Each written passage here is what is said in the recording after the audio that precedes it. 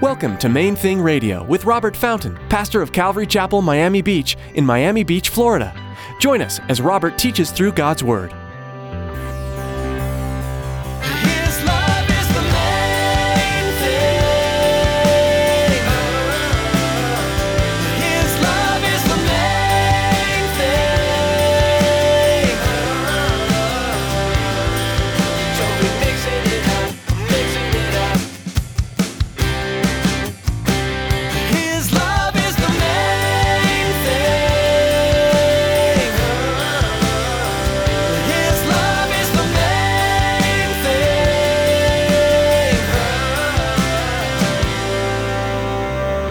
Rejoice and be exceedingly glad, for great is your reward in heaven, for so they persecuted the prophets who were before you. You know, when somebody's going through a horrible time of trial, a horrible time of persecution, rejoice and be exceedingly glad is not exactly what they want to hear in that moment. You know what I mean? That's not the kind of counsel that I would advocate giving in the moment of horrible circumstances. And yet that's what Jesus does here. Although this temporary world may persecute all Christians to some level, Pastor Robert will remind you not to lose hope, because heaven awaits us. One day, this earth will pass away, or we will pass away from it, and will be united with Christ in heaven. There will be no more pain and tears, only joy in Christ. Stick around after today's message from Pastor Robert. I have quite a bit of information that I'd like to share with you. Our web address, podcast subscription information, and our contact information. Now here's Pastor Robert in the book of Matthew chapter 5 as he continues his message, Reviled with Christ. His love is the main thing.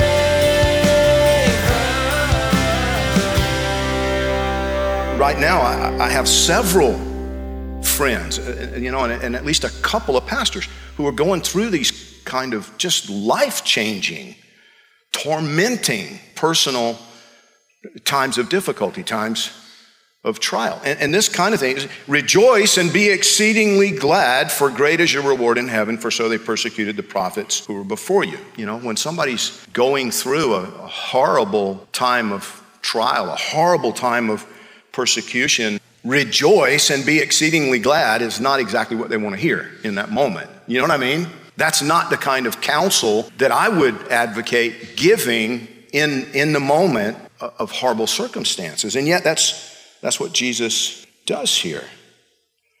Because our natural tendency to be fearful and resentful and sad in the face of persecution and trial and negative treatment, Jesus tells us that it's an inappropriate response. I would even say it's an ignorant response, meaning that we're missing something, that we don't really understand. He calls it blessing. We call it tribulation. So what are we missing? There's a disconnect. Can you see that? If God says what you call bad and difficult and distressing, I call blessing. I say you should rejoice and be exceedingly glad. Then there's a piece missing in your understanding. Jesus says that the wiser and more appropriate response to persecution and difficulty for the Christian is to rejoice. And not just to be happy, he says be exceedingly glad. Why? Well, because there is more to the story. There is a bigger picture. There is a super nature, a supernatural lawgiver. In 1 Corinthians 15:12, the Apostle Paul wrote, now if Christ is preached that he's been raised from the dead, how do some among you say that there is no resurrection of the dead? But if there is no resurrection of the dead, then Christ is not risen. And if Christ is not risen, then our preaching is empty and your faith also is empty. Yes, and we're found to be false witnesses of God because we testified of God that he raised up Christ, whom he did not raise up if in fact the dead do not rise. For if the dead do not rise, then Christ is not risen. And if Christ is not risen, your faith is futile. You're still in your sins. Then also those who've fallen asleep in Christ have perished. If in this life only we have hope in Christ, we are of all men the most pitiable. But now Christ is risen from the dead and has become the first fruits of those who've fallen asleep. He says, if there's no heaven, then we are the most pitiable people on the planet. But there is a heaven. There is a heaven. There is a resurrection from the dead. And as I've said so many times, we need to remember that we're going to be there a lot longer than we're going to be here, which is precisely why we should rejoice and be exceedingly glad when people identify us with the Lord Jesus and begin to reject him by rejecting us, persecute him by persecuting us. Which brings me to point number 3. When we finally begin to understand and appreciate the eternal nature of the blessings which are attached to persecution for Jesus' sake, well, then the only logical reaction is this exceeding gladness, rejoicing.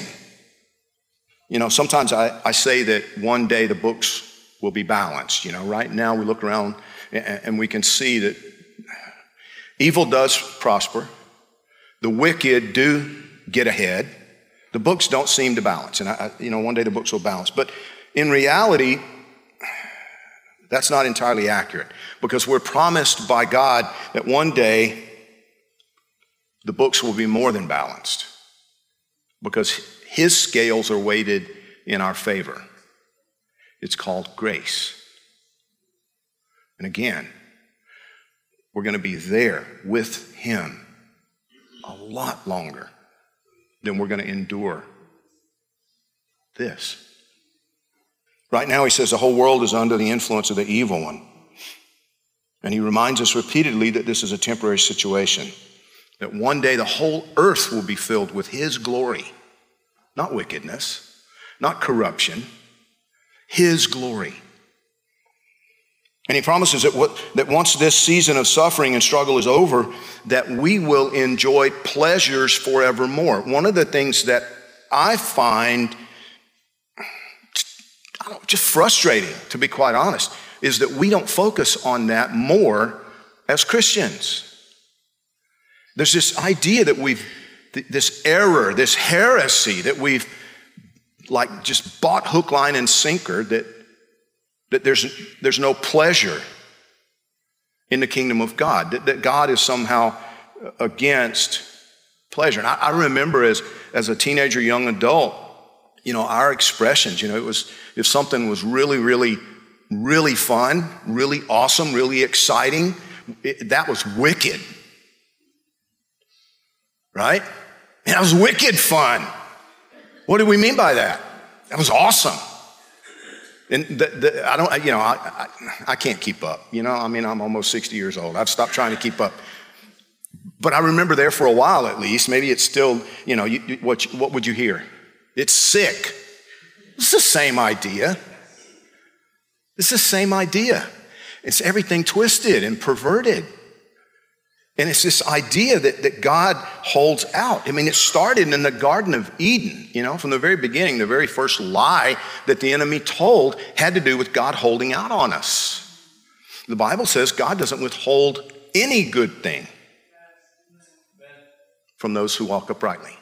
If you belong to him, he'll never hold out on you. What he's trying to do is give to you. What he's trying to do is bless.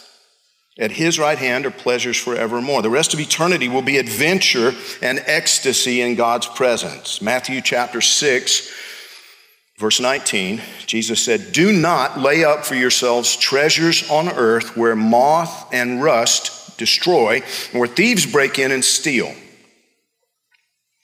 But lay up for yourselves treasures in heavens where neither moth nor rust destroys, and where thieves do not break in and steal. For where your treasure is, there your heart will be also." Again, there's so much in that. But notice the nature of the heavenly treasures. That's what I want you to see. Notice the nature of the treasures, the rewards that await those who follow Jesus. No thief can steal them. No rust can corrode them. No moth can eat holes in them. In other words, they're indestructible and they never diminish in value. And that's worth meditating on. Because nothing you do in this life Nothing you achieve, nothing you acquire in this life has those eternal qualities. Whatever it is, it'll diminish in value. Whatever it is corruptible. You see what I mean? Whatever it is in this life.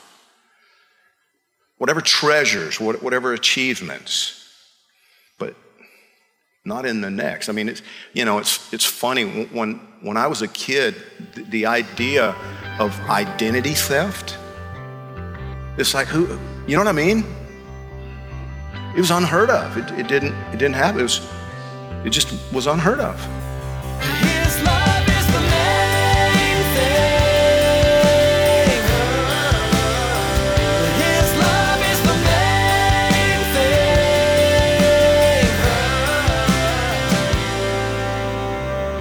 This first book of the New Testament informs you well about the Son of God, Jesus Christ.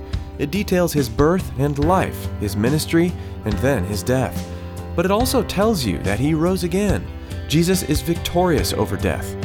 And even more, he's alive today. Your Savior lives, and you can rejoice in that. As you listened to Pastor Robert's message today on Main Thing Radio, you may have realized that you've never given your life to Jesus.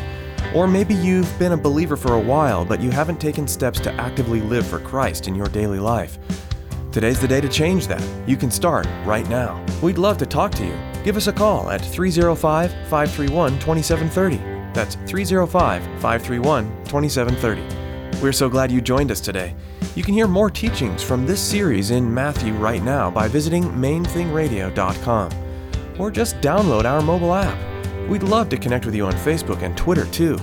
There you'll be able to get the latest information on Main Thing Radio and Calvary Miami Beach. You can also subscribe to our YouTube channel. Find links at mainthingradio.com. We'd like to meet you too.